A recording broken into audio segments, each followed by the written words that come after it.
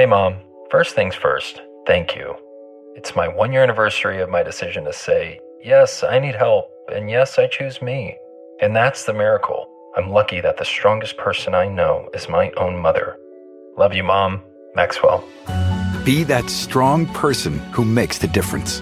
If your loved one is struggling with drugs and alcohol, reach out to Caron for a different kind of addiction treatment. Visit caron.org/lost. In a fast-paced world, every day brings new challenges and new opportunities. At Strayer University, we know a thing or two about getting and staying ahead of change. For over 130 years, we've been providing students like you with innovative tools and customized support, so you can find your way forward and always keep striving. Visit strayer.edu to learn more. Strayer University is certified to operate in Virginia by Chev and has many campuses, including at 2121 15th Street North in Arlington, Virginia. Let the word go forth. Fool me once. Are you fired up? I'm not a crook. Are you ready to go? Shame on you. It's Abe Lincoln's Top Hat, hosted by Ben Kissel. Fool me, we can't get fooled again. Hey, what's up, everyone? How you doing? This is Ben Kissel, hanging out with Travis Morningstar. Hi, Ben. Hello, Travis. Okay, so we got a bunch of stuff to talk about. I say that every week because every week we have a bunch of stuff to talk about.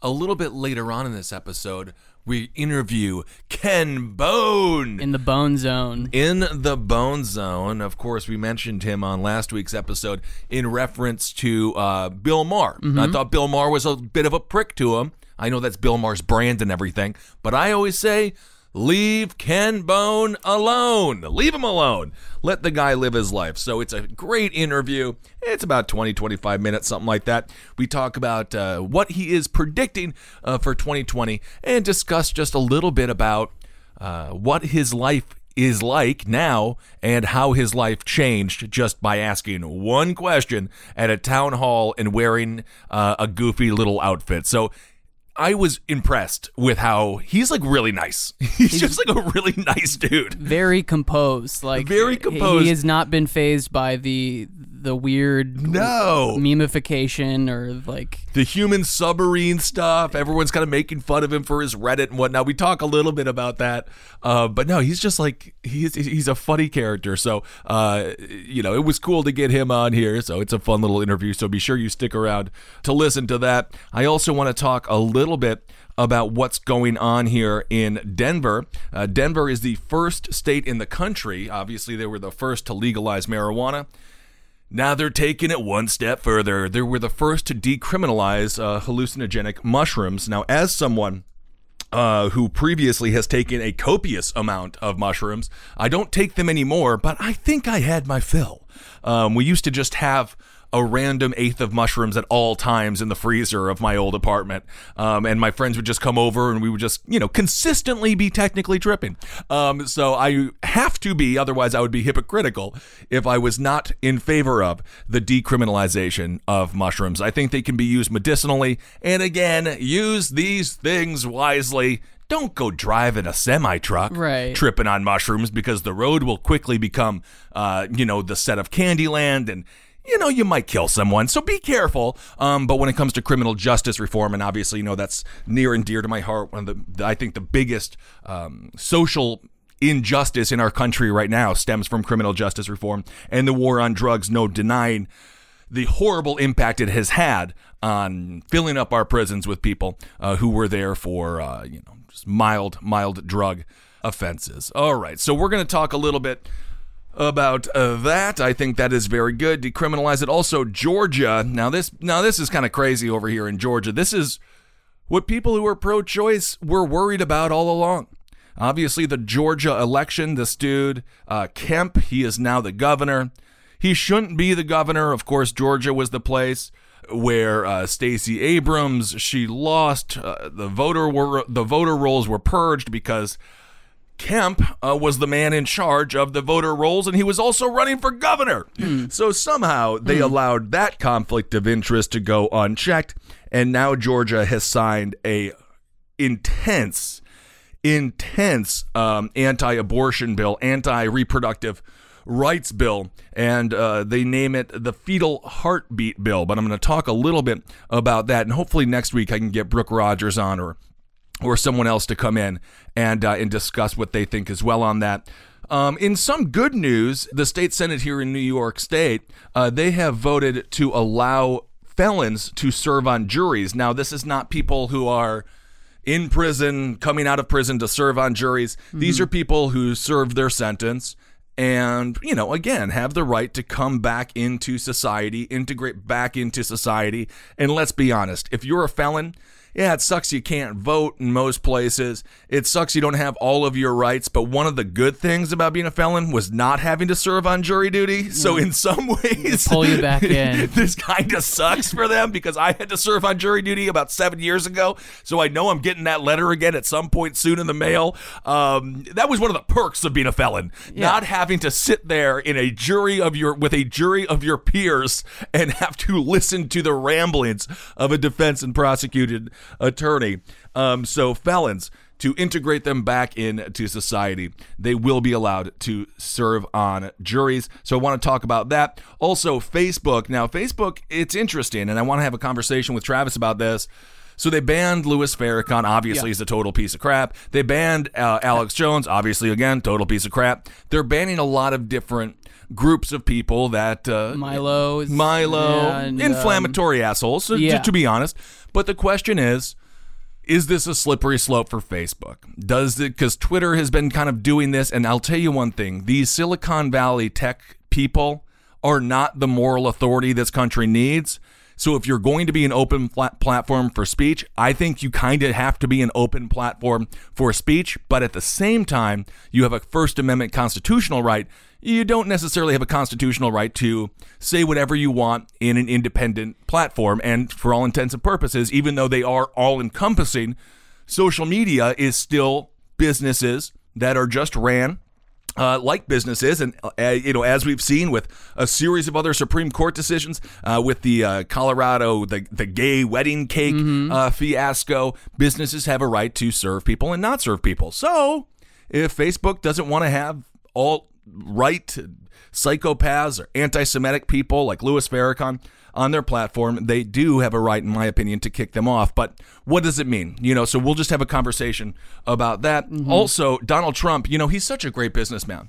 He is such a good businessman that he's almost like a magician, where it's like he made $1 billion disappear over a series of 10 years. So we're going to talk a little bit about that as well. That is why everything is a lie.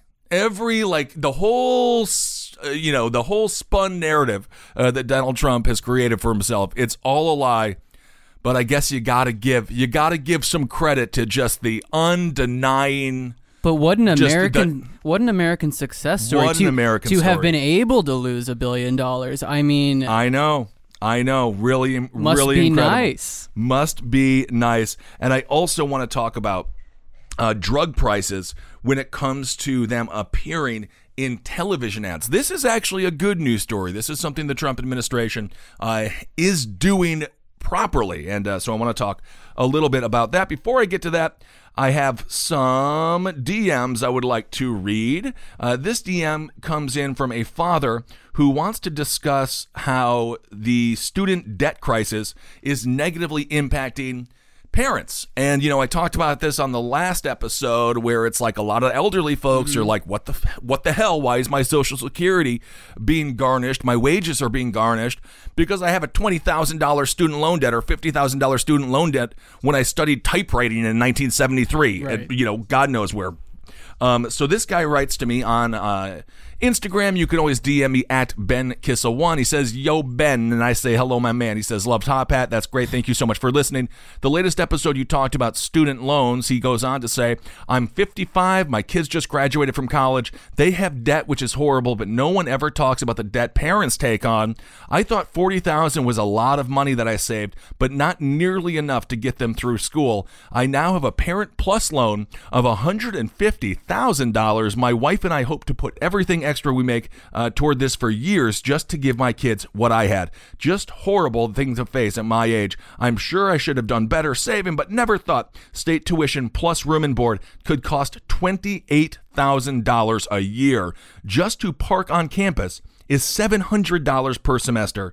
He appreciates us talking about that issue. So again, when it comes to the student loan crisis, this is not about kids wanting handouts and all that kind of stuff.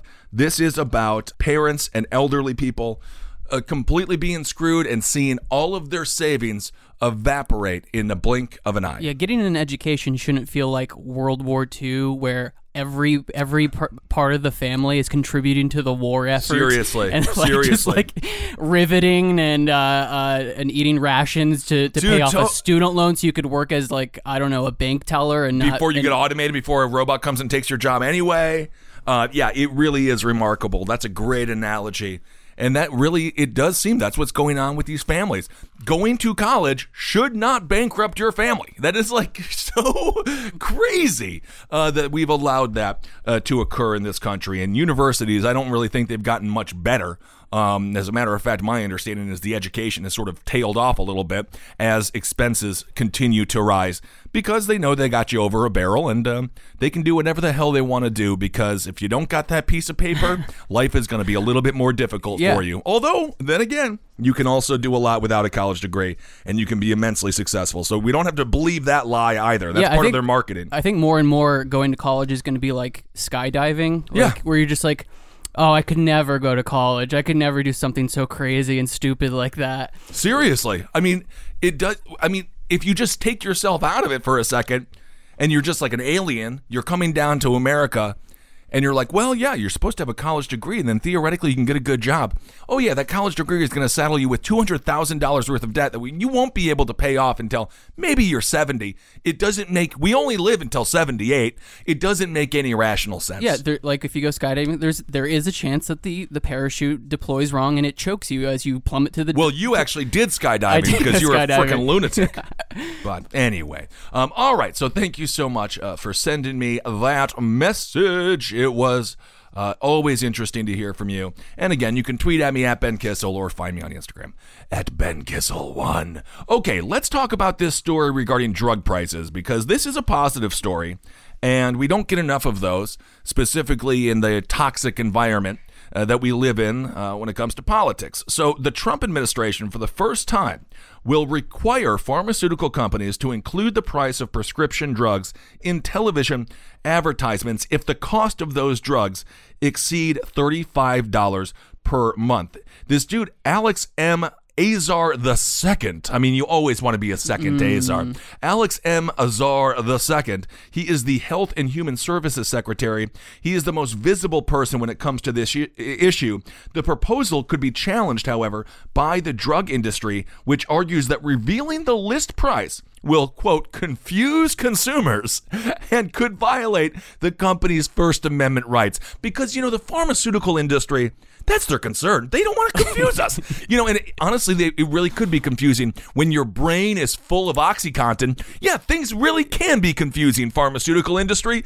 I love that their reason for not wanting transparency on drug prices is they don't want to confuse the American people. Are you kidding me? Yeah, it's like drugs are already like saying like this may cause death or like drippy butt, but then saying $35 per pill is supposed to be the thing that's what's confusing. That's what's confusing me. It's not how you have a pill for that a pill that's supposed to prevent heart attacks, and then when they list the side effects, they're like possible heart attack side effects. This medication might give you the spiral syndrome from one of the Junji Ito books, but saying that it costs $45 is the thing that's going to throw you off. It's confusing, Travis. It's confusing to know how much money you have to spend, so then you know how to balance your budget at home. It's confusing for people. This is again according to the pharmaceutical industry. They say, well, the list price of some drugs can be thousands of dollars a month. Patients with insurance that covers their prescription frequently pay far less, often less than $50. This is according to, again, Mr. Azar II. He said this in a conference call with reporters. He said, quote, We are moving from a system where people are left in the dark to a system where patients are put in the driver's seat. In ads, drug companies have been required to provide a list of potential side effects, as we just mentioned, under the new guidelines expected to take effect this summer. All direct-to-consumer television advertisements for drugs covered by Medicare or Medicaid must include the list price, also known as the wholesale acquisition price, in their ads. A disclaimer will also state, quote, if you have insurance that covers drugs, your cost may be different. Drug makers must update the price they disclose every quarter, which will be the product's monthly cost or the price for a course of treatments if it's not a chronic medication. The disclosure must be, quote, in legible text, which is just hilarious because you know they were going to try to make this like Mr. Magoo style, like it was going to be so tiny you would have to bring a little microscope up to your television screen to see the price of the drug. So they put in, it has to be in legible text at the end of the advertisement, much like the list of side effects. The move has been pushed by a patient advocacy group, which have complained that television drug ads amounting to about $4 billion of the $5 billion spent by the industry on product promotion steer patients to high-priced medications or drugs they do not need. So this, I believe, is a step in the right direction when it comes to just the consumer knowing what the hell they have to pay to get this drug. Because you know what happens now is, I talked to a doctor buddy of mine, and what happens now is I was talking to him, and he said the patient comes in and like prescribes themselves. Yeah. They'll be like, I think I need Lipitor. And he'll be like, why? And then they'll like go through the list of like things. And you'll be like, you just regurgitated the commercial. Like, do you also have 2 bathtubs in your bathroom and you hold your wife's hand? Yeah. Like, so the patient is now telling the doctor what they want because they saw it in an ad. Yeah, so I feel like the sad Geodude from the Zoloft commercials. Could you prescribe me Zoloft? Exactly. There's like a cloud over my head. I feel like I'm not smiling very much. But like with medical stuff, it's always so shadowy and undisclosed. Absolutely. Like, why? I don't know why. Like like last year I sprained my leg and I had to go see a specialist.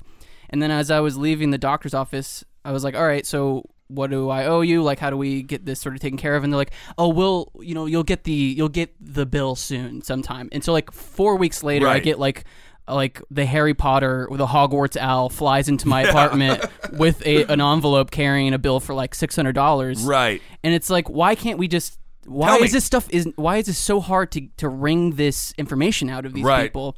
I don't know. That's just... Well, and with the way the insurance company works as well, oftentimes these doctors will get a kickback from these pharmaceutical industries and from these drug makers and stuff like that, the Pfizers of the world. The whole thing, once you put money into something and once it becomes a $5 billion industry, that is ripe for corruption. It's just ripe for a bunch of people to try to make money and not try to make people healthy. But then there's like, the culture of not disclosing this information is so ingrained that it seems to somebody like me, just an outsider who just recently got health insurance. Thank you, Ben. Better health insurance than I have, Travis. Yeah. But you know what? You need it more than I do. I haven't been to the doctor in 15 years. I'm constantly almost dying. I know. It's a strange curse that you have. But there is like this culture of like... Did you like run over a gypsy woman like in the Stephen King movie Thinner or something at some point in your life? And did she just be like, sickness? Yes. Like, is that what happened? But like so... To a casual observer of the health insurance industry and of medical practices in general, there is like this weird, eerie acceptance of just not disclosing anything. Keeping people in the dark, And then asking about it even seems like gauche or like nuts. Well, it's just like you entered into like... You know, like you're in the movie Suspiria and you're just asking all the wrong questions. Yes. Be like, who's running this place? Like, where is the witch? And then your doctor turns out to be Tilda Swinton wearing a set of prosthetic balls. So I didn't even realize that she played the dude in the new Suspiria. I was really, but how did you not? I just didn't notice. I thought the movie was badass. I liked it. Anyway, many of the most heavily advertised drugs cost thousands of dollars per month. 2 dosing pens of this is a thing called Abies Humira, which treats rheumatoid arthritis. My father has that really bad. And other conditions have an average retail price This is like the worst. This is like the worst. What is it? The showdown. Price is Right. Yeah, right. This is like the worst Price is Right. Like, what's the name of the final showdown they do? The Showcase Showdown. Showcase Showdown, yeah. This is like the worst Showcase Showdown of all time. The average retail price. Okay, this is. I'll throw this up to you. We're on the Price is Right. Okay. Showcase Showdown. You're looking at a boat, a really nice boat, but you have to tell me how much is it a month for an average treatment for rheumatoid arthritis. How much is it a month? Ooh, $250. Yeah. $250 a month? See, I have no idea. Well, you went under, so you're still in the game. It's $5,684 a month. That's according to the website GoodRx, which tracks drug prices. Another frequently advertised drug, Z-Jans, a Pfizer arthritis medication, costs $4,840 a month. So this measure has been applauded by Senators Dick Durbin out of Illinois, Charles Grassley, of course, the Republican out of Iowa. Dick Durbin's a Democrat, so we have some bipartisan support here, which I think is good. Together, they tried to pass this legislation, and this is a quote from the senators. They said this in a joint statement. Again, this is Dick Durbin and Charles Grassley, a Democrat out of Illinois and a Republican out of Iowa. This is their joint statement. They say direct-to-consumer prescription drug advertisements are everywhere. And they tell you just about everything imaginable about the drug other than its price. The statement goes on to say, we believe American patients deserve transparency. And I got to say, I am, I think that is a good thing. And hopefully this will at least educate the American people a little bit more about the insane cost of healthcare in this country. Can I also just share with you my favorite Chuck Grassley tweet? Of course. So on November 3rd of 2014, he tweeted, Windsor Heights Dairy Queen is a good place for you know what. For what? What? I actually don't. I don't know Toe Tap and Grassley. What's going on there? He just tweeted that at like 11 a.m. Windsor Heights Dairy Queen is a good place for you know what. You gotta love it. I just don't want to think about the just his pants down in a gallon of Oreo ice cream. You know what it's good for. Oh yeah, the old senators rolling by the DQ guys. Get that ice cream nice and extra cold for me, would you? And I think he followed up like months later and was like back at the Dairy Queen doing you know what. Oh my God. He's his favorite spot. Old people on Twitter. You know, for the longest time we had shows like Kids Say the Darndest Things. And I think that Twitter has taught us old people say the darndest Seniors things. Tweet the weirdest shit. They do. So going back here just briefly, Mr. Azar II, he says about the drug companies protesting this. He says, if you're ashamed of your drug prices, change your drug prices. He compared the new requirement to being a similar requirement that affected the automobile industry. He says, we have over 50 years required that car manufacturers and car dealers post the sticker price of cars on the windows of their cars and be transparent about it. It's just a starting point. So the new rule could prompt drug companies to lower their costs out of fear consumers would reject their products based on sticker shock alone, which again, I think that they probably would. And so we have to, the fact that the drug companies are so scared to let people know what it costs is indicative to them knowing that what they are pricing these drugs at is completely and utterly fucking insane. So they know it, because that's why they don't want to do this. And everything, it's just so bizarre. If you look at every fast food ad, everything is the price. Everything is about, it's $1.99. I was just thinking, like everything going into a restaurant and you're like, so what does this cost? And they're just like, you'll see after you eat it, we'll send you the check. Yeah. After you can't say no to it anymore because it's inside of your body, we'll let you know. It is totally and utterly ridiculous. So that is some positive news. We got to get these drug companies to be more transparent with the American people because they are bankrupting people every chance they can get. And we talk about the dying middle class. Why do we have so much wealth inequality? We just talked about previously education. That's one of the reasons. Healthcare is another reason. These $5,000 a month here, paying $150K, having to get a special loan, parent loan program out so you can send your kids to college. All of this stuff bogs people down. And I mean, I used to have some credit card debt, and I certainly had a lot of student loan debt. I got to pay off my student loans, which I had a physical feeling when I made the call to the company, and I was like, $17,000, that's all I have to pay off. I can do it right now. And when I paid it off, I had a physical weight lifted off of my shoulders. Yeah, the hump on your back sort of went down. Absolutely. It just looms over people because no one wants to be in debt. No one likes being in debt. It's demoralizing. And it makes people. I love it. I think it makes me feel dignified. Makes you feel like you're alive. Like you're always running from something and you never feel comfortable. It's like I have a ruler just propping my back up. It's just taped to my back. Perfect. It's always nice when you feel like the prop from the movie Dead Silence. Yeah.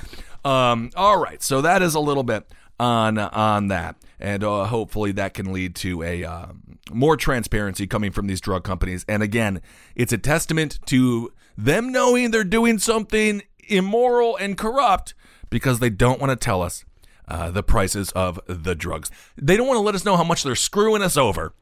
So that is a step in the right direction. Okay, well, speaking of cash, let's talk about this because we didn't get Donald Trump's tax returns. He still refuses to release those. In California, they're trying to debate if he can not be on the ballot or kicking him off the ballot because they want to make it a state law that you have to disclose your taxes in order to run for president. It doesn't really matter. California, I don't think he's going to win it. But I think it could send a solid message here. So this story just kind of broke. I think it was like May 7th or so. Decades-old Trump tax returns show over $1 billion in losses. So this was in the 1980s and the 1990s. He lost hundreds of millions of dollars on failed business deals. The documents from 1985 to 1994 show that Donald Trump, lost millions each year on casinos, hotels, and retail space, totaling a complete loss of $1.7 billion over the decade. Can you even, almost $2 billion he just lost. I cannot, the art of the deal. Losing $2 million is not cool. Losing $2 billion I'm the biggest loser. I've lost more money. Really cool. I've lost more money than any other billionaire. I'm just such a great loser. I'm so good at losing. I'm the best loser of money. I don't even know, but I'm just so good at it. He totally defies the sunk cost fallacy. He lost all that money and he was just like, you know what, we're just going to keep going. Yeah, just corporate America in general and politics. Politics and corporate America. The two biggest, largest professions that celebrate people failing up. Mm-hmm. When I worked at Fox News in 2016, there were so many people that I was like, how are you here? Like, what are you doing? And they had offices, and I know for a fact they made like millions of dollars a year. One of the guys, his name, oh my God, he was a big fat guy. He was horrible. He was fired. It's not Bill Shine. I forget the guy's name, but he was a big old boy, massive, disgusting looking guy. And I went into his office to meet him, and he had just finished blowing his nose in a Kleenex, and he had the Kleenex in his hand, took it out of his hand, and then just shook my hand with the hand that was just previously holding a nasty old man, Fox News, morbidly obese, piece of scum, booger factory. Yes. And I was like, okay, nice to meet you. And I was like, how are you employed and how are you a multimillionaire? Politics and business, you can fail up. And Donald Trump is a perfect example in both politics and business of failing up. And when we talk about a little bit of financial privilege, that's exactly what that looks like. So Trump lost most of his money during this period. And he avoided paying income tax for 8 of those 10 years. Compared to IRS data, Trump lost more money than most other taxpayers during that time. In 1990 and 1991, he lost $250 million, double the next closest filer for those years. Literally the best at losing money. Trump lawyer Charles J. Harder called the figures demonstrably false. And of course, we can trust Donald Trump's lawyer as far as we can. That's just the 4 steps that Michael Cohen is taking right now, back and forth in his prison cell. That's how much you can trust. Yeah, just very little. Just very little. If he's anything like Trump's doctor, the sort of the hippie doctor, the dude who looked like the Big Lebowski. Yeah, that guy was a character. That guy was amazing. The Trump universe. It's like, I don't want to say it's like a Marvel movie. It's like a DC movie. It's just, Well, it's a horrible knockoff. If it is like a Marvel movie, Trump's doctor was like Fat Thor. For sure, love Fat Thor. It's dinner time, your stomach is rumbling, and you still don't know what you're gonna eat tonight. Sound familiar? With DoorDash, you don't even need to get up from the couch to get a meal cooking. DoorDash connects you to all your favorite restaurants in your city. Ordering is easy. Just use the DoorDash app and choose what you want to eat, and your Dasher will bring it right to you wherever you are. Not only is that pizza place you love on DoorDash already, but over 310,000 other amazing restaurants are too. DoorDash connects you with door-to-door delivery in over 3,300 cities and all 50 states across the United States and Canada. Order from your local go-tos or choose from your favorite chains like Chipotle, Wendy's, Chick-fil-A, and the Cheesecake Factory. Don't worry about dinner. Let dinner come to you with DoorDash. Right now, my listeners can get $5 off their first order of $15 or more when you download the DoorDash app and enter promo code TOP. That's $5 off your first order when you download the DoorDash app from the App Store and enter promo code TOP. Again, that's promo code TOP for $5 off your first order from DoorDash. So Trump lawyer Charles J. Harder said it's demonstrably false. He also told the paper in statements about the president's tax returns and business from 30 years ago are highly inaccurate. He also added IRS transcripts, particularly before the days of electronic filing, are notoriously inaccurate and would not be able to provide a reasonable picture of any taxpayer's return. So basically, I guess the IRS in the 80s and the 90s wasn't right. Mm-hmm. Is that right? The only thing this government knows how to do is take your money. Like, the only thing they are 100% productive at is like, we know for a fact you got $7 underneath your bed. We will take 7 of that, please. So I highly doubt that this lawyer is telling the truth here. The White House official had earlier claimed, quote, the president got massive depreciation in tax shelter because of large-scale construction and subsidized developments. That is why the president has always scoffed at the tax system and said you need to change the tax laws. You can make a large income and not have to pay a large amount of taxes. And of course, he passed the tax bill, which was nothing more than a massive fuck you to the middle class of this country. The Republican tax bill that made corporate tax cuts permanent at 21%. Oh, yeah. This whole idea that Donald Trump is like, I'm fighting for the working man. These corporations aren't paying enough taxes. The proof is in the pudding. The tax, the one that added freaking $1.5 trillion to the deficit, that Republican tax plan is completely, that is the truth. That is what they believe, not what this stupid lawyer is talking about regarding how Donald Trump thinks that the wealthy don't pay enough taxes, because he definitely made it easier for the wealthy not to pay many taxes. So in 1985, Trump borrowed hundreds of millions and purchased a casino. There's a great documentary on this. I think it's called, it's not American Greed. It's a little mini series. I think it's on Netflix. It's really interesting. They do a whole thing on the casino debacle and the football league that he got involved with. Everything this man touches crumbles like a bunch of frickin' dominoes. So in 1985, Trump borrowed hundreds of millions and purchased a casino for $351 million, a Manhattan hotel for $80 million, the resort Mar-a-Lago, which is the Florida White House. He purchased that for $10 million, a building for $60 million, a rail yards in the West Side for $85 million. That's according to the report. Some investments like Mar-a-Lago did not turn a profit for years. In total, Trump lost $46 million in 1985, in addition to $5.6 million carried over from the previous year. Trump then bought an apartment building in the West Palm Beach area for $43 million, losing $68 million for that year. The real estate so-called mogul purchased a $29 million yacht just weeks before the stock market crash of '87.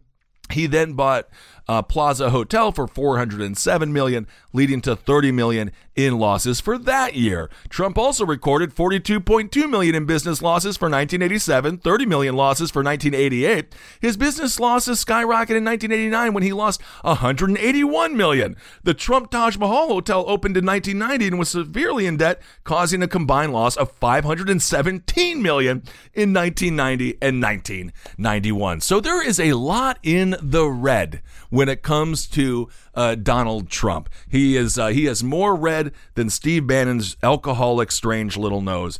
So that is just another reminder that this person is not. He is not who he says he is. He's the personification of the illusory idea of success in America, where you just borrow and his whole life has been borrowing. You're just sitting on credit. I'm a self-made billionaire. I only borrowed $1 million from my father.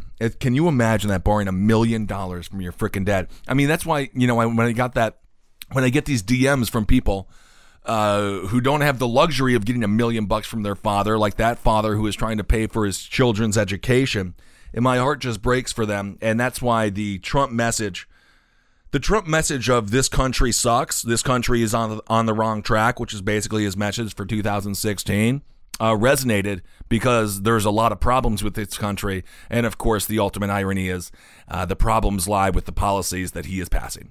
It was specifically in this case when it comes to income inequality, and when it comes to the taxation, corporate taxation, the fact that Amazon doesn't pay any taxes is absolutely driving me completely and utterly insane after they make $11 billion. I mean, if you want to see, it's really indicative to me the way that New York City real estate is sort of, I don't know if you go to Manhattan right now. I've been there. You'll see business after business shut down with for sale signs. Oh, yeah. And they're just clusters of buildings. Well, with Amazon, so Amazon destroyed brick and mortar first. They just took over everything. Again, it was just a book retailer. Let's not forget that. Just a book retailer. First, it killed the literary industry. Then it moved on to kill every other industry in the brick and mortar. And now it's over half of the internet sales are done through Amazon. So now they're killing the last bastion of free market entrepreneurship, which is what the internet is. The small businesses, the Etsy's of the world, us, the Last Podcast Network, the last bastion of small business entrepreneurship is the internet, and now Amazon is coming for that. So it's just a matter of time. And I was actually at a casino in Minneapolis, and I was talking to the guy who was playing some blackjack, and I was just talking to this dude, and he's like, I was bitching about Amazon as I do everywhere I go. I'm a really good time at casinos. Mm-hmm. Everyone wants to hear about Amazon, and he was just constantly like, yeah, well, I just like how convenient it is. I don't like to look at all those other websites, and it is easy, and it's really just incredible that someone can't click on a different website or something. But of course, that's just Amazon, though. But that's the route the country is going, and that's the kind of country Trump wants to see. Like, the reason why those businesses don't get filled in these streets in Manhattan is because it's too expensive. It's too expensive. But if they want to jack the rent up for these buildings to then get credit, to get loans for for buildings that seem higher valued. And then so you have no businesses moving in, and it's basically an imaginary world of money. Absolutely, which is what the kind of Trump world is. That's why there's a lot of predictions that the economy will collapse around 2022, and I think that those predictions will end up being true because we're seeing the bubbles blow up right in front of our eyes. For example, the housing bubble. They just relaxed legislation that said to banks, hey, don't make predatory loans. Like, if they don't got the money, don't give them the loan. They repealed that. They peeled that back. Exactly what the banks were doing before the housing crisis hit in 2007, 2008. So we are right on track, right on time for another housing bubble to burst. I think that what we're seeing with the universities, the unbelievable amount of debt that people are being settled with the universities, at some point it's just going to have to, what are we going to do? I mean, once these people just die, there's a bunch, that's another big bubble that's about to burst. The college bubble, I firmly believe that's going to burst. So we're seeing it happen in real time right in front of our eyes. And I do think that people are correct predicting that 2022 is going to be a little bit more of a downturn cycle. I realistically do not understand how many people survive. Like, there are just not that many jobs out there. No, and you drive through places. And industries collapsing all the time around us. You it's know, like, man, I really don't actually know how people That's why do I was it. so fucking pissed off. Excuse my language. Ben. I'm sorry, but that's why I was so upset with Amazon when I wanted to roll through Long Island City. I'm like driving through Indiana, looking at Gary. I'm like, or driving through Ohio. There's so much space. I'm like, Amazon, plop your weird little headquarters in any of those places in the middle of this country. You can create an entire economy. You can create an entire town in your image. Yeah. So ever you can make everyone shave their heads and get jacked, just like your master Jeff Bezos. You can do whatever. You can have your Amazon cult in any of these towns and revitalize those towns. Don't bother coming to a city that's already basically done, such as New York City. Anyway, all right. That's my ranting about Amazon. That's old man corner there. Let's talk about mushrooms. So I don't take them anymore. My brain has been broken enough. I'm told they will fix my crippling depression, actually, if I do. They might. That's what I'm told. If you get a really good, I'm looking at a picture here. This is from the Denver Post. Looking at a picture of the shrooms they have. You got some good purple in there. You know, it's not the size of the shroom. It's really the coloring of the shroom that you're looking for. You want a deep purple. And you should be able to see a couple of, like, you know, the threads and stuff like that. You should be able to really see it. So Denver is poised to become the first city in the nation to effectively decriminalize psychedelic mushrooms. This whole thing was very close. So it was like touch and go, and everyone's like, I don't want it. And then some people were like, I do want it.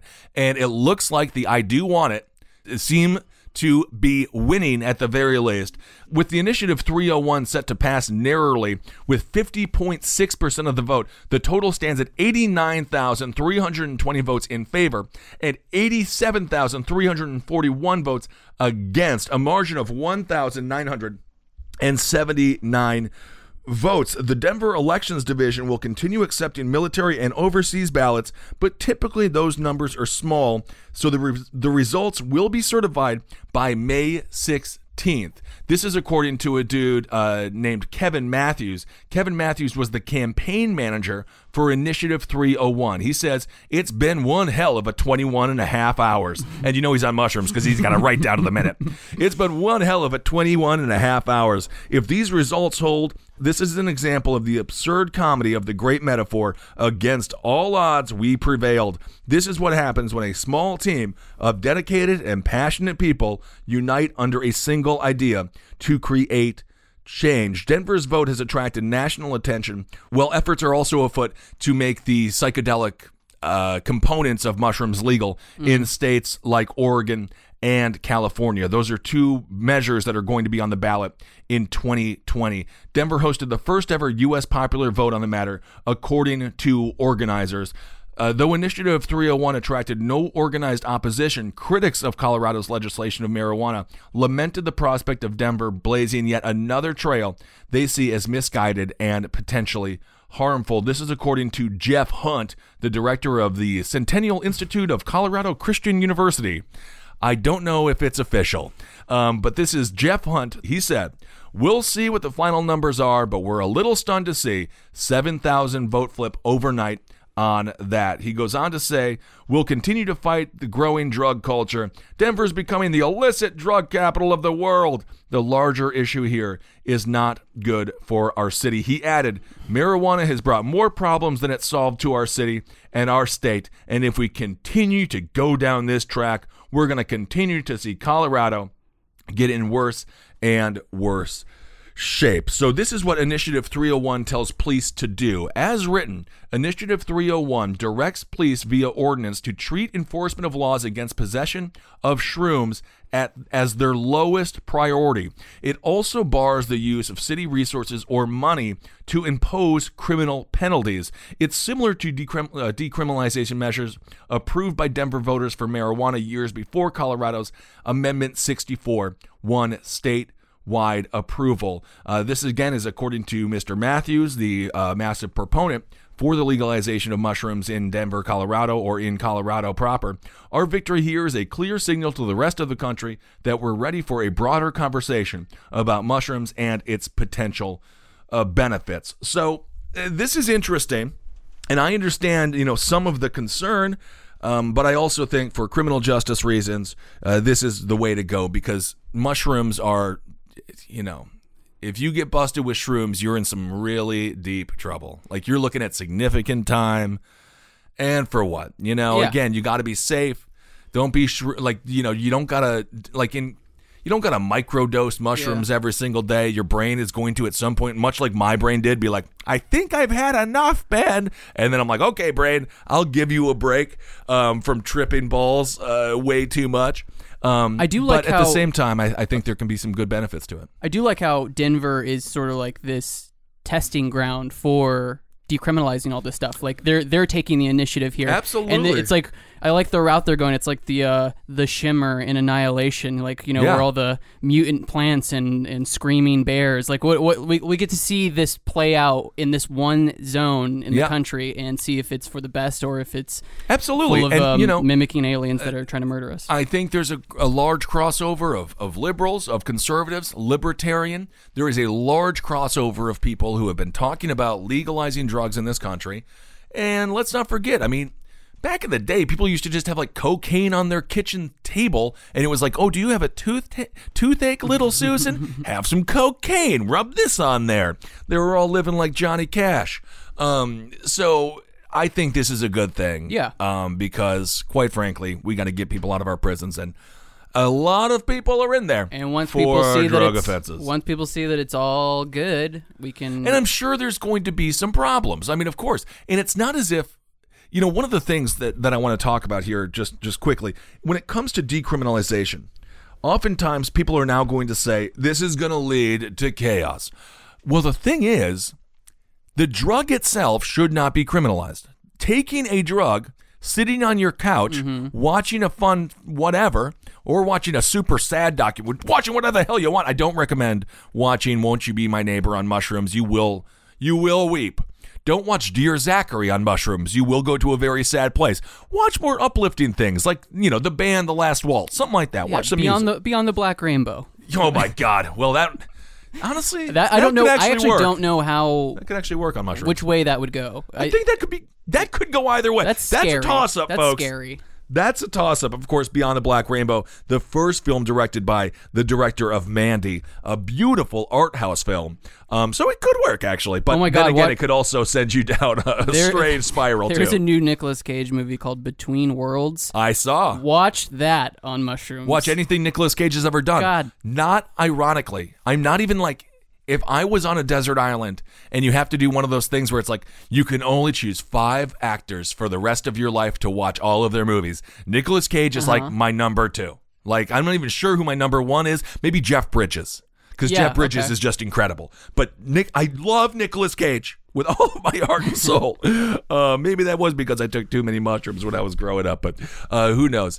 But when it comes down to the criminalization of the drug itself and ingesting the drug, it should not be. But now, if you are on mushrooms and you go on a robbery spree, or if you get in your car and hurt someone, or if you commit a crime when you're on mushrooms, you're still committing a crime and you will be prosecuted for committing that crime. So it's not like because they're decriminalizing mushrooms that all of a sudden they're also decriminalizing actions that are taken by someone who happens to be on mushrooms. You know what I'm saying? Like, if you commit a crime, you're still in trouble for committing a crime. Like my mom, she said the first time she tried mushrooms, she got pulled over for speeding, and the cop came up to the side of the car and she was trying to play it cool. But once the cop reached her side window, all she saw was a skeleton at the window, and so she sped away and got in trouble for evading the police. There you go. But it's like on her. It's also very scary. She thought it was a spooky skeleton. But, no, of course. But she was on mushrooms willingly. You have to, if a spooky skeleton is pulling you over, you got to get the heck out of there. What's going on? All right. So that's what's happening in Denver, Colorado. Okay, let's talk about this very serious issue going on in Georgia. The governor has signed a fetal heartbeat bill. Okay. So first of all, I want to read the text that I received from Brooke Rogers. This is what she had to say on this issue. Brooke Rogers, of course, she's been on the show before. She says it's good to mention that the language means in this heartbeat bill, the language means that a woman could be held criminally liable for even having a miscarriage. Yes. Also, in an earlier version of the bill, it effectively banned birth control. It's a bill that pro-choice people, again, this is according to Brooke Rogers, it's a bill that pro-choice people have been fearing for years, and pro-life people have been calling them fearmongers for bringing up the worst case scenario. So now we are in the worst case scenario. So Governor Brian Kemp of Georgia signed one of the most restrictive abortion laws in the nation. Basically, he effectively banned abortion after 6 weeks of pregnancy. Now, my understanding, and please, again, feel free to DM me or message me on Twitter. My understanding is women often don't even know that they're pregnant at 6 weeks because, figure you get your period once a month. Oh, maybe you're 2 weeks late with your period.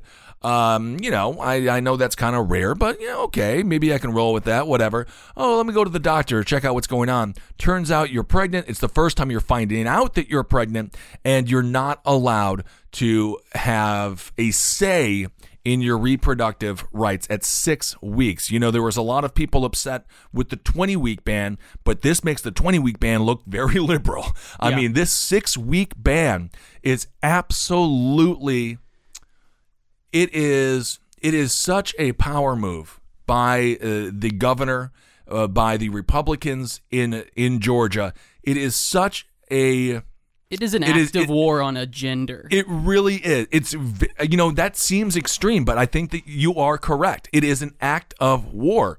And, when it comes to reproductive rights, obviously, I'm a man. I'm sure you noticed. What a man I am. But even from the male perspective, let's say you accidentally do get a woman pregnant. And you find out about it, I had a friend who found out that a woman that he had a one-night stand with was 8 months pregnant. He found out when she was 8 months pregnant. And it was, dare I say, a shock. Now, of course, they had the child, and I'm the godfather, and she is an absolute miracle, and I love her with all my heart. But you're a dude. You get someone pregnant. You all of a sudden you get a phone call from this chick being like, "Yeah, I'm pregnant." And when did you find out? When did you know? And next thing you know, you're now a man who has a woman who can no longer get an abortion, even if it's something both of you want, unless you go out of state. But let's just say you don't have a lot of cash. Let's just say you have to frickin' work. I mean, people have real life obligations. Yeah. And you can't just drive out of town all the time, or if you have to, go get this medical procedure done. So even from the male perspective, it's like, why are you making all of these people who, God knows, what happened? So that's if it's just consensual sex. It's a nightmare. But then you gotta think about rape. We have to think about incest. We have to think about all of these things, all of the different variables that go into someone getting pregnant. It's not always this harmonious, wonderful situation. Oftentimes, the situation is something completely and utterly out of the person who is now pregnant's control. And that is why this is just so devastating and so dangerous. There's no language allowing a victim of rape or incest to receive an abortion. There is no, this language is so strict, it's so rigid, it's definitely going to be challenged by the Supreme Court, I think. Georgia is the fourth state to enact a so-called fetal heartbeat law this year. Like in other states, it is expected to face a swift legal challenge, which supporters hope will lead to a reevaluation of the United States Supreme Court landmark 1973 ruling that made abortion legal nationwide. This is according to Brian Kemp.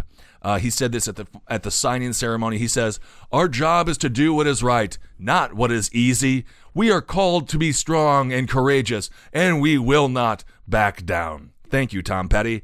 The Georgia legislation is the latest front in a wide-ranging battle over abortion rights waged this year across Republican-controlled state legislators in the Midwest and in the South. Conservative lawmakers see the realignment of the Supreme Court as presenting their best opportunity to overturn Roe v. Wade, the case that recognized a woman's constitutional right for abortion. So how will this law take effect in Georgia? The Georgia law will take effect in 2020. It prohibits most abortions once doctors can discern a fetal heartbeat, a milestone that occurs before some women even know they're pregnant. In practice, the limit on abortion in Georgia will now be 6 weeks of pregnancy instead of the 20 weeks. Exceptions are allowed to prevent death or serious harm to the woman, and in some cases of rape or incest in which a police report has been filed. And as we talked with Megan Yebos, we know exactly how great the police are on filing all of those rape cases, all of those rape reports. The police get on it so fast. They're so good at it.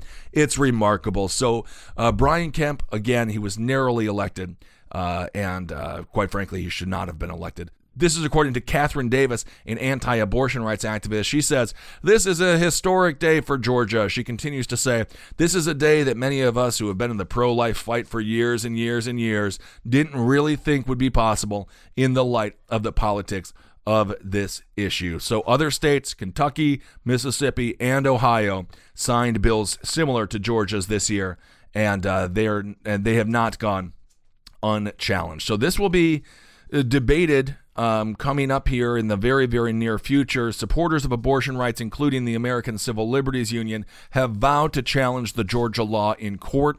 This is according to the chief counsel of the Center for Reproductive Rights, Elizabeth Smith. She said in a statement that this is bafflingly, this is quote, bafflingly, bafflingly, yeah. That's a funny word, isn't it? Bafflingly unconstitutional. The Supreme Court has recognized a woman's right to an abortion until up to 24 weeks into a pregnancy, the time when a fetus becomes viable outside of the womb. She goes on to say, bans like this have always been blocked by the courts. We will be suing Georgia to make sure this law has the same fate. Alabama's law, if passed, would ban abortion outright, setting up perhaps another Supreme Court collision. Of course, we have Justice Kavanaugh there that was appointed last year, and we have a very conservative Supreme Court right now. So it is not the Supreme Court of old. So who knows? Maybe this bill is allowed to stand. I don't have a lot of faith in the Supreme Court right now to make the right decision on this. And again, I'm not like, I think people can be crazy. Abortion is like really difficult. It's, I also think we live in a culture sometimes where people want to like celebrate too much, but like it's also a really hard process. Like it's just a really emotional thing. Yeah. So I understand there's a lot of, I grew up in a very pro-life home. One of my first memories was when I was in 6th grade, we went to Washington, D.C. for the largest pro-life rally. And I'm hanging out, and it was just so freaking intense. My parents wonder why I like horror films and stuff, why I'm not like grossed out by gore, because literally they were huge posters of just mutilated babies. Baby fatalities. Oh my God. And I was like, what the hell is that? I used to tell this joke on stage about my mom, which she used to point to all the posters and be like, that could have been one of your friends, Ben. And it was like really traumatizing because I didn't have any friends in real life, and I was like, they're all dead, I guess. So it was pretty trippy. So I understand the abortion debate and how intense the abortion debate is, but we've got to respect people's civil liberties, and I don't see how this is not a complete and utter constitutional violation. So hopefully, when this does go to the Supreme Court, and it certainly will, hopefully. They can decide, or they can side on the side of precedent in this case and say, no, I'm sorry, 6 weeks is totally, completely, and utterly insane. Also, let's reiterate the actual realistic implications of this law, which is if you get an abortion after 6 weeks, right, good point. You are a murderer. You're a criminal. In the eyes of Georgia. You have committed the act of murder. And even if after January 2020, if you go across state lines, if you go to whatever, South Carolina or something to get an abortion, and then you come back and then the Georgia Gestapo find out that you did that, you are still going to prison for murder. Unbelievable. It's insane. And there, all these... Not to mention Donald Trump has paid for probably 20 abortions, not even an exaggeration. Yeah, this guy has a mountain of baby corpses on his hands. Yes, absolutely. It's like an Irish nunnery. Yeah, but in Atlanta, a lot of the film industry works in Atlanta. Oh yeah, of course, in Georgia, and a lot of independent production companies are sort of threatening to pull out of Georgia as like a punishment to Brian Kemp and this whole thing. But it's like that just hurts. Hurts working. That just hurts Georgians. It hurts the grips who work on all the shows. It just hurts the janitors. It hurts everyone. What needs to happen is a Lysistrata thing where women just stop having sex with men until this bill is overturned. Yeah, maybe that's it. But then having sex. It's with also men. the fact they want to ban birth control. I mean, you're damned if you do, damned if you don't. And I don't like to dabble in this territory too much, but when we talk about patriarchy, this is an example, in my personal opinion, of men making a choice over the bodies of women. And it's just not a single woman was involved in the. The pro-life movement does have some women involved as in far it as the actual legislature. But yes, exactly. As far as the legislation, it's absolutely mind-boggling. And the thing that makes me even more upset as a political nerd is Brian Kemp should not even be the governor. No, of course it should be Stacey Abrams. That's who should be the freaking governor of Georgia. So elections have consequences, and I think this should motivate people going into 2020. All right. So just one more thing before we wrap up this conversation about abortion. I asked the Twitterverse what they thought about this bill. So I'll just read a couple of tweets here showing people that I read them. Agent X Paranoia says 6 weeks is essentially outlawing all abortions. Basically anything other than a plan B would be against the law. This is according to Kylie at Kylie Danger, y'all. They say Ohio passed SB 23 banning abortions as soon as 5 to 6 weeks. Now an 11-year-old girl is being denied an abortion after being raped by a 26-year-old. Her rapist isn't required to pay child support, and she can only request his parental rights to be terminated if he's convicted. That is crazy. Let me read that again. Her rapist isn't required to pay child support, and she can only request his parental rights to be terminated if he's convicted.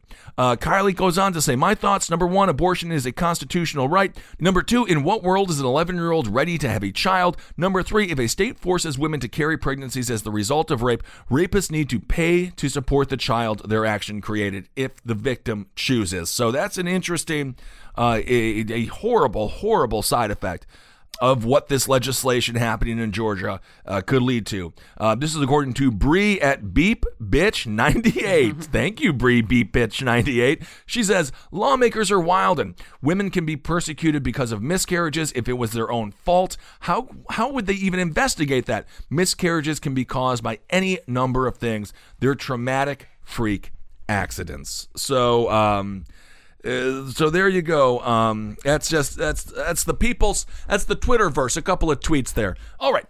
Let's talk about a little bit more of an upbeat subject here, just quickly. In Albany, New York, the state Senate just passed a bill Tuesday that will allow convicted felons to serve on juries. Felons who have completed their full sentencing, parole, and supervision periods will be welcomed on to the jurors' bench. There is frequently a lifetime ban on felons from serving. This is according to Senator Jamal Bailey. He is a Democrat out of the Bronx. He says when people go through that system, they should be allowed to re-enter society. He goes on to say, we talk about being a society of second chances, but I guess second chances depend on a certain zip code to many folks. I don't know. Second chances matter. He added, if you talk to a layperson, people are calling up the county clerk's office to try and get out of jury duty.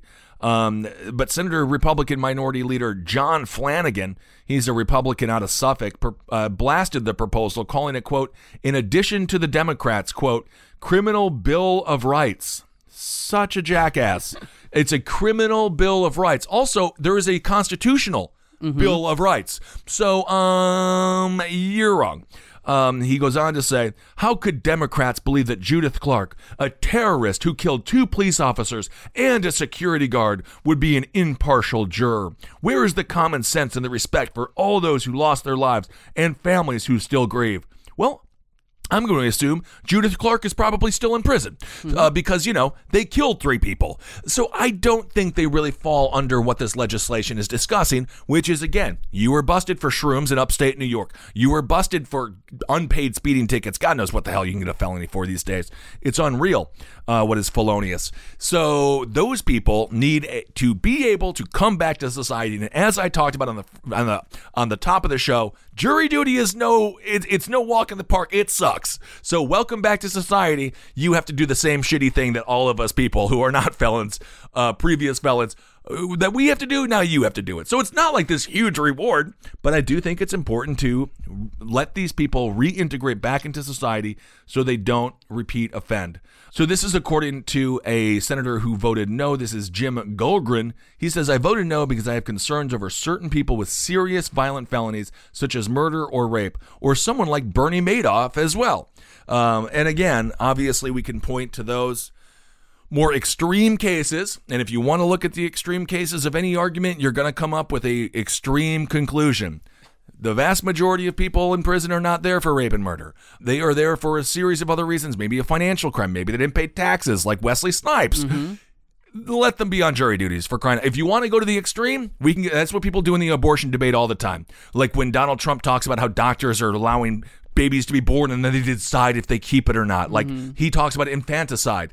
And so if you want to go to the extreme and make the conversation, start the conversation there, well, then you're going to get an extreme policy. It's not going to be rational, and it's going to end up hurting the community that you're supposed to be helping when you hold office. So I think that is a good story for this week. Do you really have time to go to the post office? Of course not. No one does. You're busy. Between all the traffic, the parking, lugging your mail and packages around, it is a total and utter hassle. That's why you need Stamps.com, one of the most popular time-saving tools for small businesses. Stamps.com eliminates those inconvenient trips and saves you money with discounts that you can't even get at the post office. Stamps.com brings you all the amazing services of the U.S. Post Office right to your computer. We here at LPN love using Stamps.com because Stamps.com is a must for any business. Whether you're a large warehouse sending out thousands of packages a day, or an office mailing important paperwork, or even a podcast network such as ourselves sending out merch, Stamps.com can handle all of it with ease. Simply use your computer to print official U.S. postage 24/7 for any letter, any package, any class of mail, anywhere you want to send. Once your mail is ready, just hand it to your mail carrier or drop it in a mailbox. It's that simple. With Stamps.com, you get 5 cents off every first-class stamp and up to 40% off priority mail. Not to mention, it's a fraction of the cost of those expensive postage meters. Stamps.com is a no-brainer, saving you time and money. It's no wonder over 700,000 small businesses already use Stamps.com. Right now, my listeners get a special offer that includes a 4-week trial plus free postage and a digital scale without any long-term commitment. Just go to Stamps.com, click on the microphone at the top of the homepage, and type in Top Hat. That's Stamps.com, enter Top Hat. All right. Well, you know what? I wanted to do this Facebook story, but let's save this for next week. Yeah, what do you think? Yeah. Because Facebook, again, they've been banning accounts and doing kind of all this stuff here. And so I want to talk about that more from a freedom of speech conversation, but we can do that next week. So now let's do the conversation that I had with Ken Bone. I think you're really going to enjoy it. Super sweet guy. Obviously he gets blasted all a which way, but I don't know. I was just I was impressed with how nice he was. I was charmed. Yeah, he was charming. I know he's like, anyway, you can be the judge. All right, everyone, enjoy the interview with Ken Bone. All right, everyone, I spoke about Mr. Ken Bone on last week's episode, and on this week's episode, we are absolutely honored to have him on the show. So, Mr. Bone, thank you so much for doing the show. Well, honored, that is a really strong word. I appreciate that. Thanks. Yeah, we are, of course. For those that don't know who Ken Bone is, he rose to prominence during a CNN town hall. He was a undecided voter in the 2016 election. And you had a red sweater on and some khaki pants, and everyone's like, this is so crazy. This man is meme worthy. And by the time that CNN town hall ended, you were everywhere on the internet. That must have been so freaking trippy when you just leave the CNN town hall, because I know they don't let you have phones or anything there, right? Right. And you look at your phone and you're like, why the hell am I trending? Why is hashtag Ken Bone trending on Twitter? What was that experience like? Well, it was weird because I didn't actually even have Twitter installed on my phone. I had to re-download it. Oh, that's hilarious. I had a new phone and I didn't really use Twitter, and so I had to download it over again. and I found that I was hashtag Ken Bone was trending number 1, hashtag Kenneth Bone was number 2, and another spelling, I think it was like a misspelling, was number 7. So I was 3 of the top 10 That's incredible. trending topics. Yeah, you hit internet fame when even a misspelling of your name is still trending within the top 10. I think that's a pretty good sign of that. Yeah, I mean, if only they paid you to have Twitter followers, that would have been just set. Yeah, that would have been pretty dope for sure. Did you freak out? I think I would have freaked out, and I'm kind of a public figure in some circles. I think I would have freaked out if, unbeknownst to me, something I did just all of a sudden caught internet meme fire. That must have been a little nerve-wracking. Well, I mean, I thought it was weird, and I guess I got a little stressed out, but I think it was mostly because I was so busy. That first 2 weeks after the debate, I was only sleeping about 3 hours a night, and I was doing media 18 to 20 hours a day. Right. Every day except Sundays.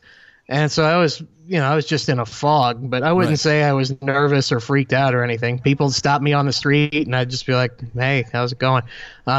It never ceased to surprise me that people would stop me and want to talk to me, or that I'd get calls from, Fox News or CNN or HBO or whatever. I'm just like, oh, you heard of me. That's cool.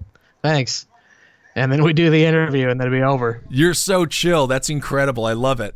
I mean, you were representative. It was interesting. I believe it was 2000. And what did we have? 2012, or maybe it was 2008. I don't know. There was that fella named Joe the Plumber.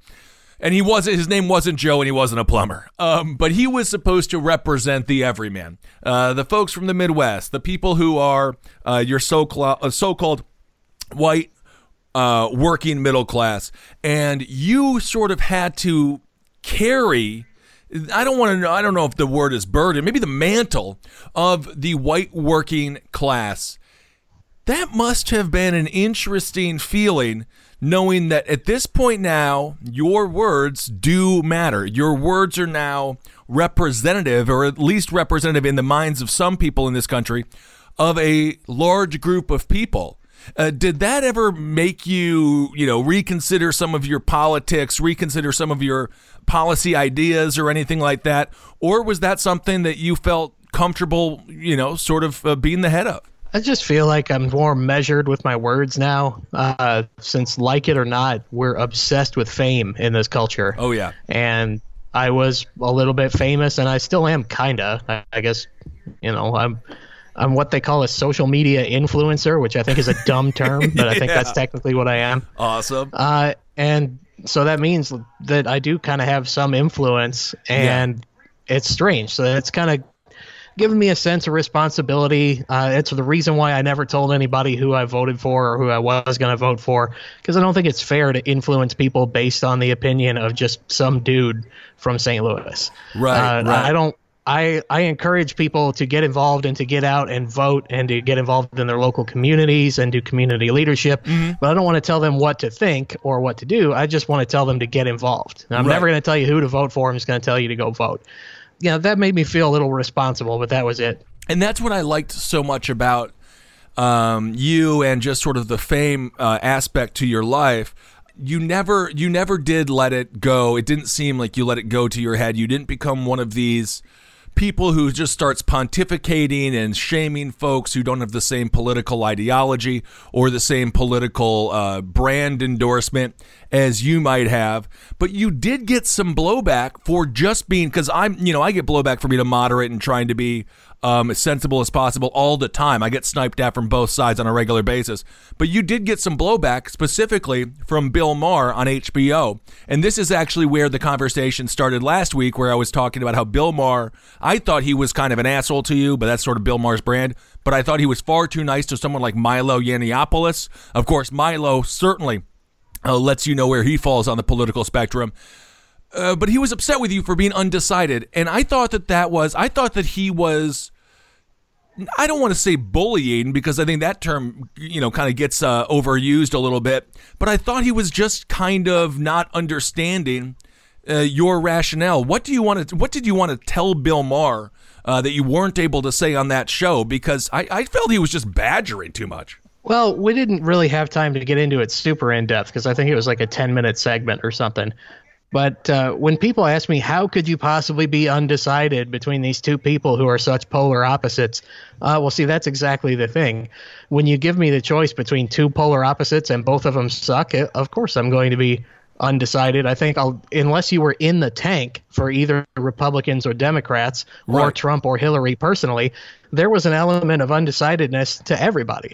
Yes. The percentage of people who voted for one of those two candidates, I feel like is very low. I think most everybody who voted against the other candidate. Absolutely. And I was undecided.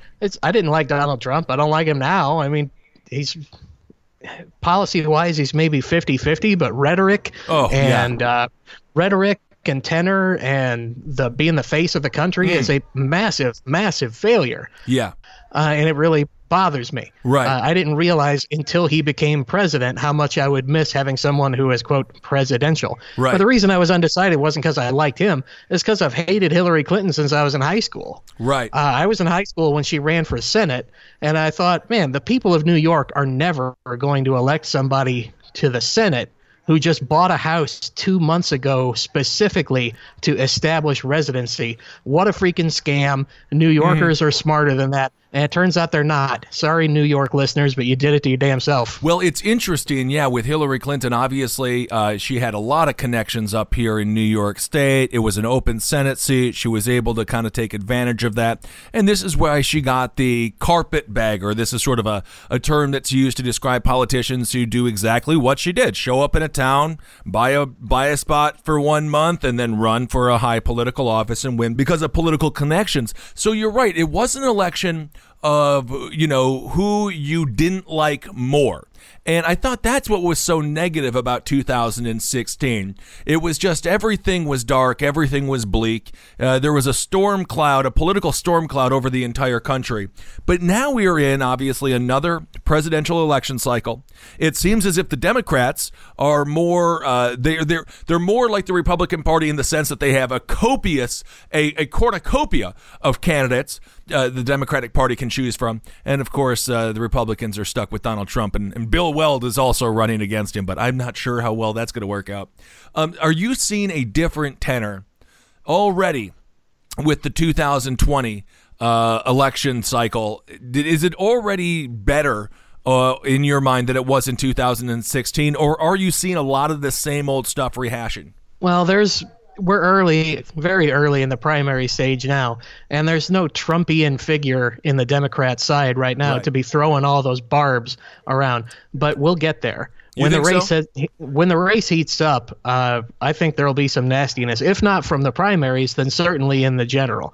Because the primaries, and Andrew Yang, not as much, and Andrew. Buttigieg, not as much, but everybody else, it's a contest of who hates Trump the most.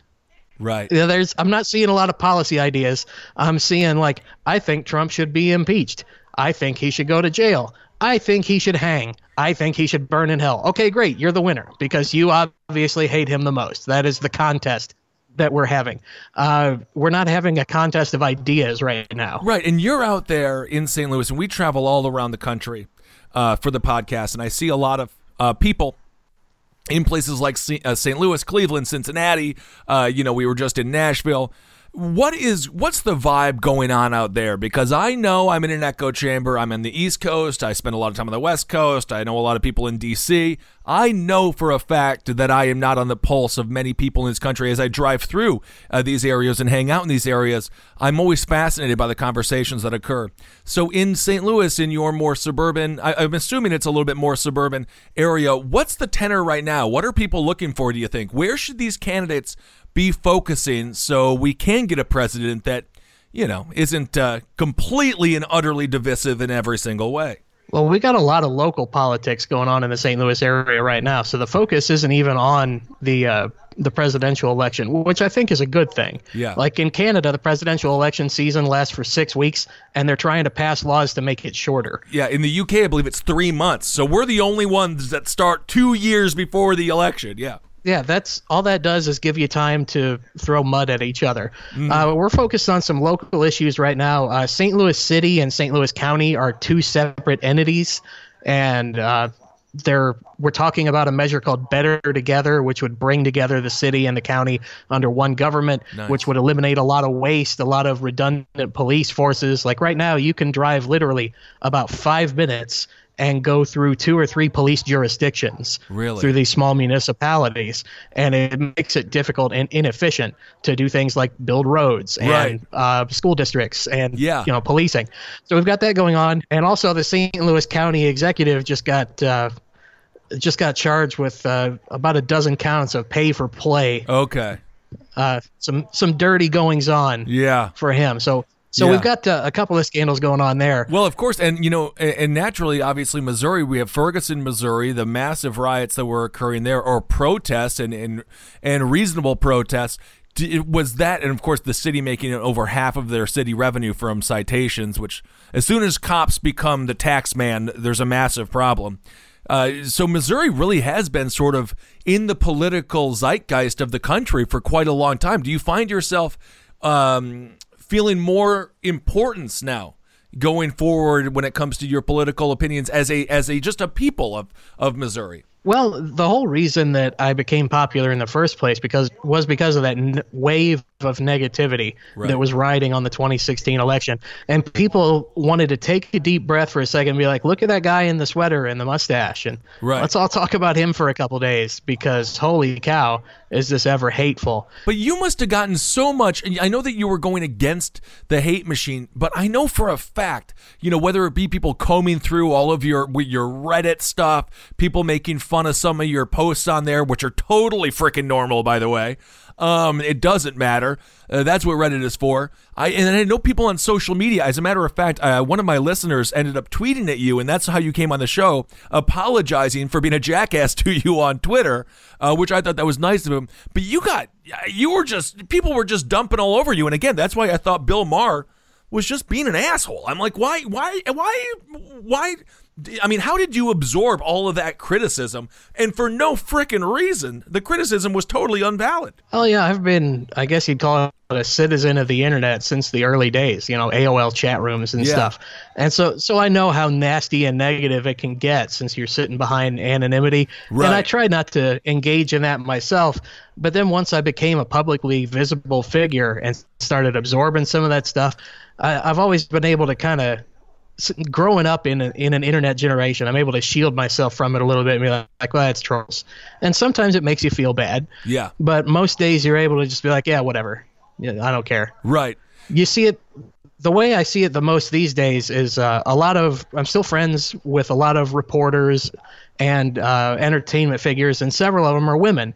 And they'll post a picture or a tweet or something, and I'll respond to it and be like, you're doing great, or you're awesome. And one said the other day, how am I not married yet? And posted a picture of how great a dinner she had made for herself. And I'm like, well, there's just no men out there that are good enough for you, Bridget. Right. And I got just dozens of tweets be like, oh, Ken Bone's shooting his shot. And I'm like, no, it's, you can be friends with a woman without wanting to touch her. Right. I know it's this weird concept. You can also say nice things about a woman without being a disgusting creep. Right. So all the people that are sending me DMs about how much of a weird perv I am, I'm like, okay, I appreciate that. I'll just go ahead and never talk to a female again as long as I live, lest I make her feel uncomfortable. Or maybe I could just live my life with my friends online, the way we do. Right. So, you just try to ignore a lot of that garbage. Sometimes you retweet it and make the sunlight be the best disinfectant so they feel bad about themselves and delete their account. Yeah, well, hopefully. I mean, I don't know why.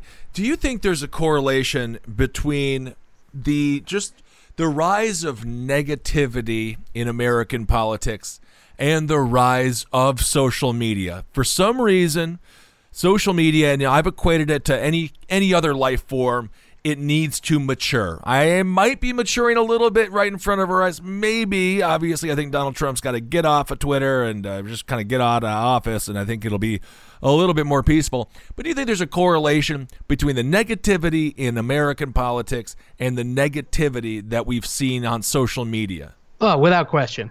And whenever I talk to high school and college groups, which is where I spend the bulk of my my time, doing speaking engagements or conference calls or whatever, I always tell them the same thing. Like, you guys, I remember not having a computer. Right. I'm 36 years old. I'm not that old. I'm in my mid-30s. Right. But I remember not having a computer until I was in high school. The first of my friends that got a computer was in junior high school. Right. When he got it. He was like the rich kid.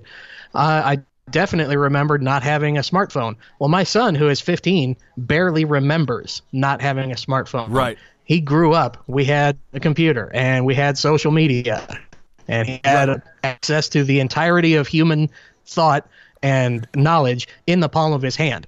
Right. The kids that are growing up with that now, either them or the generation after them, growing up fully immersed in it, they're the ones that are going to be able to make a difference. Right. Because right now, those of us, this is like introducing a repeating rifle to a caveman, the way they gave it to us and to the Gen Xers and the baby boomers. Right. We didn't know what to do with it, and so we're killing each other with it. Absolutely. These kids that are growing up with them, I think they're going to be better. Absolutely. And if your people use their cell phones quite regularly for basically everything. So that's interesting. You have a child, 15 years old. What are your thoughts? Because I actually, I sometimes will get a message from someone in high school, and it seems interesting to me. It seems like the younger generation that grew up with this stuff, it's no longer the new shiny object. It just is reality.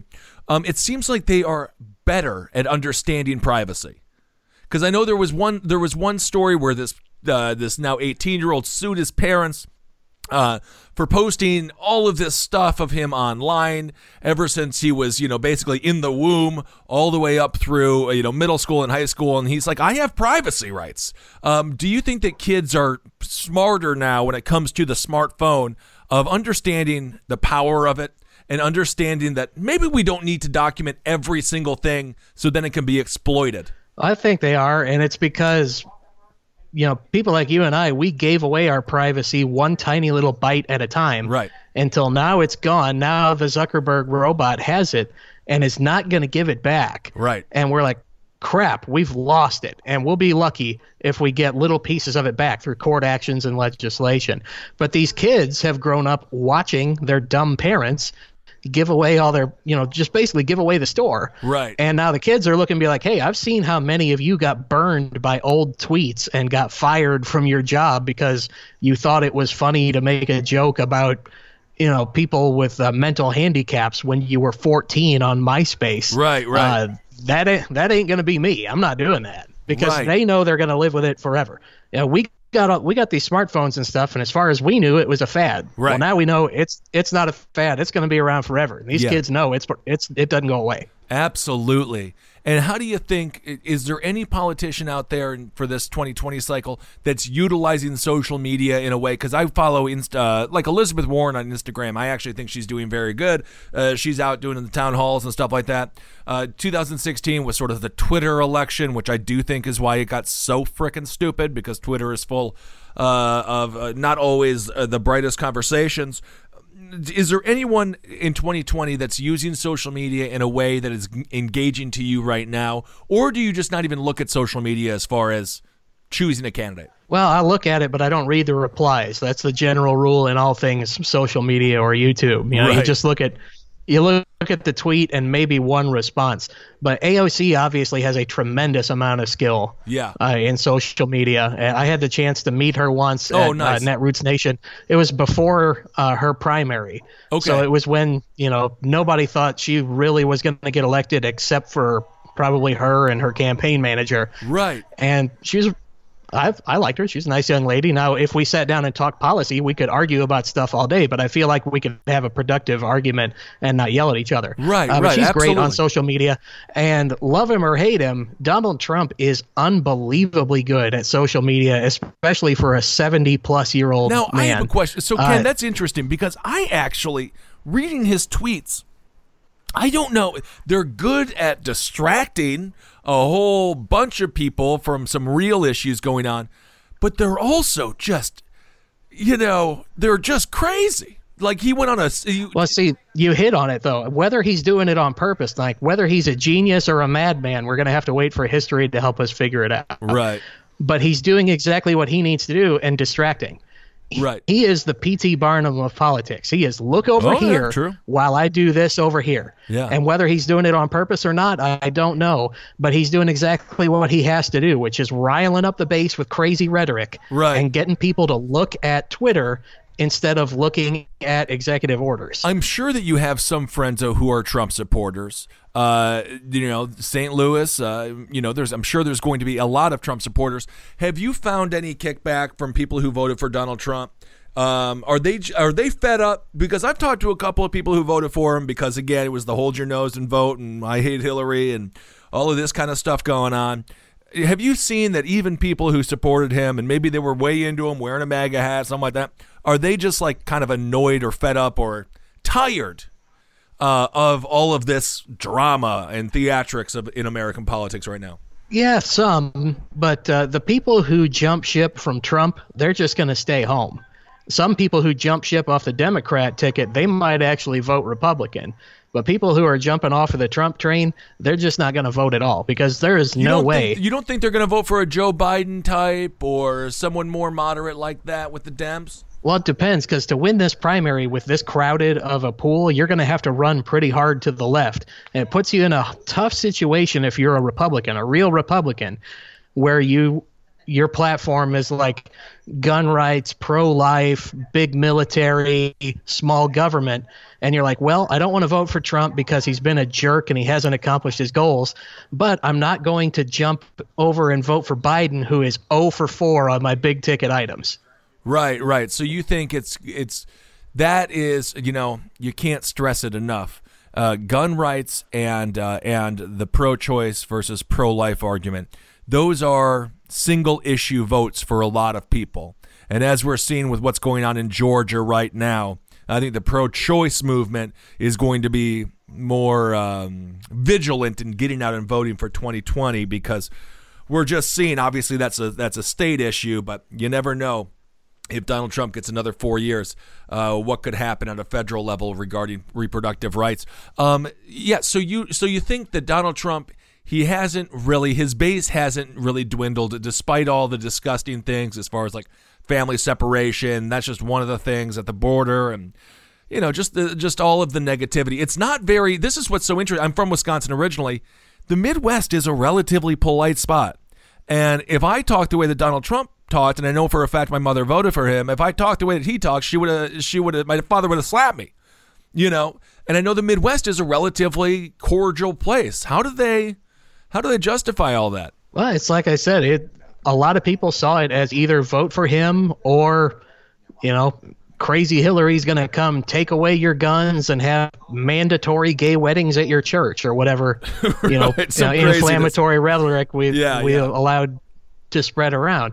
So, it's with the two-party system and the first past the post voting system, you really are either vote for somebody you don't like very much who does not share your values, or vote for somebody who will push the opposite of every one of your platforms. Right. And that's going to drive a lot of disengagement. Yeah. What was your favorite experience in this crazy ride you've been on? Obviously, I'm sure you're going to start now that another political cycle is underway. I'm sure you'll start doing more television, more radio. Your opinion now again is valid. Obviously it was always valid, but now it's valid with the megaphone effect that is internet celebrity. What was your favorite experience of this? What was your favorite interview, or just did you meet people that really just blew your mind that you got to hang out with? Well, meeting people like Anderson Cooper was a thrill because I really look up to him. Yeah. When Anderson's doing the news, he's doing news. When he's doing opinion, he's doing opinion, and he's an opinionated person. Right. That's fine. He has never, that I've seen, ever conflated his own opinion with the news. Okay. He tells you what happens, and then he tells you what he thinks. And I respect that a lot because it's all too rare in today's media. Yeah. And he's a huge media figure. And frankly, he doesn't have to do that because you can easily get away with not doing that. Yeah. So it was a thrill to meet him. But probably the single greatest experience is after I covered the third debate in Las Vegas. So I was at the second debate. It was here in St. Louis. Okay. I flew out to cover the third debate for Jimmy Kimmel out in Las Vegas. Nice. And then from there, I flew to Los Angeles for the red carpet premiere of Doctor Strange. It was the Marvel movie that came out that same weekend. Nice. That movie was beautiful. I got to take my wife down the red carpet with me. And so how many, regular Joe folks get to walk a Hollywood red carpet with their wife? That's the kind of experience that I feel like she deserves that I never thought I'd be able to give to her, Oh, dude, that's so sweet. That's so badass. So overall, this experience has been a net positive for you. Yeah, guarantee it. The way I think of it is all the negative stuff, like all the people that want to troll me on Twitter or dig up my internet history or whatever, that only happened to me. And, well, I'm a big boy. I can take it. Maybe I have an extra drink every once in a while thinking about it. Right. But I don't care. That just impacts me. All the good that happened, like all the tens of thousands of people that I was able to help register to vote through voter initiatives that I volunteered for, or the $100,000 I was able to raise for my local homeless shelter and for veterans charities, that's for the whole community. So all the good stuff that happened for me and happened for the whole community. All the bad stuff that happened was just me. And the good far, far outweighed the bad. I'd do it again in a second. Dude, that is so awesome. Thank you so much for being on the show. I mean, I have to ask who you're going to vote for in 2020 because I have to ask that by law. Well, I mean, if I had to pick somebody in the primary right now, I'm torn. I like Yang. Yeah. There's some stuff we don't see eye to eye on. I think UBI might be a little bit too hard of a left turn for the economy, but there's so much crazy stuff going on that maybe a left turn's worth a shot. Yep. And mostly I just like that he's a straight talking guy. I agree. We actually had Andrew on the show, and he was just a wonderful guest. Yeah. He seems like a great guy, and I love that he goes on shows like Ben Shapiro. Yeah. He's not going to agree with Ben Shapiro on other than what the weather is outside. Right. But they're able to be civil with each other and talk, and I really got to respect that. Awesome. Somebody who's willing, doing kind of what Bernie did when he went on Fox News, saying like, look, if you want Fox News viewers to hear your platform, if I want to be the president, I'm going to be the president of everybody. Right. And these people deserve to hear my ideas. Yeah. And so, Yang's doing kind of the same thing. I really respect that. I agree. So Andrew Yang right now is the guy that you're looking at. Yeah, I'd say today I'm a Yang gang guy. Yesterday I might have been more Buttigieg. He's really appealing to me, but I love him. Yeah. Maybe it's age discrimination, but I feel like you need to be more than 8 months older than me before I can vote for you for president. Because me and Mayor Pete could literally have been in the same high school class, and I think about some of the jackass stuff I do sometimes, and I'm like, man, no matter how much smarter you are than me, you're still there. You're still a pretty young guy, but I like him, though. Awesome, man. Buttigieg and Yang. I love both of those guys. I actually think the Democratic primary is really exciting, and I think there's going to be a positive outcome in 2020. Ken Bone, thank you so much for being on the show, brother. Oh, absolutely. And please, can you come back on the show as the primaries continue on? Sure. Let me know. I can come on anytime. Okay, everyone. There it was. The interview with Ken Bone. That was very sweet, wasn't it? I think it was sweet. It's interesting. He's in the Yang gang. He's a Buttigieg guy and a Yang ganger. Although I think he's out of the Buttigieg love. That's so funny. It's funny because I try to speculate on what happened in 2016 with Ken Bone, and I think what happened, my speculation is he voted for Donald Trump, going with change. Now he's very unhappy with Donald Trump as a president, or maybe he went third party. I think Ken Bone could have also gone the third party route and just been like, screw both of these people. But now I think he's definitely going to vote for a Democrat. I think, anyway. But you can't tell with the Bone Zone. He always keeps the cards close to his chest. He is very enigmatic, and he also is very savvy. He knew a lot about sort of local New York politics, and in the interview, and local Missouri politics. And it is interesting. He also knows his brand. His brand is secrets. Yeah. His brand is secrets. He's like, if I tell them what I think. He's also very aware of how he's perceived online. It's very funny. What a world. And I have a lot of faith in the younger generation. The younger generation is like, can I be left alone for 1 fucking second, please? Good. But I thought he made a good point with, like, the way that we were, certain generations were given the internet. It was like being given a flamethrower. Yeah. And then being raised on the internet is a different thing. Totally. I think you're aware of what's happening. Totally. When they just see everyone getting screwed over by 10-year-old tweets or whatever. Yeah, exactly. All right, everyone. Well, thank you all so much for listening. Reach out to me whenever you want. Hail yourselves. We'll talk to you soon.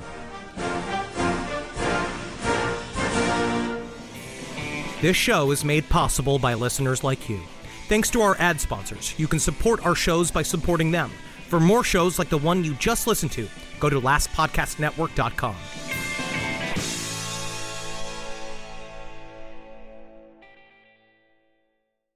Can you remember a time when you thought someone you disagreed with might actually be right? In the new podcast, You Might Be Right, former Tennessee Governors Bill Haslam and Phil Bredesen pose that question to guests like Paul Ryan, Al Gore, and Judy Woodruff. Come for the stories, stay for the substance and expert insights into some of the most challenging issues facing the country, including affordable housing, crime, and education. Listen to You Might Be Right, a new podcast from the Baker School at the University of Tennessee, available wherever you get your podcasts.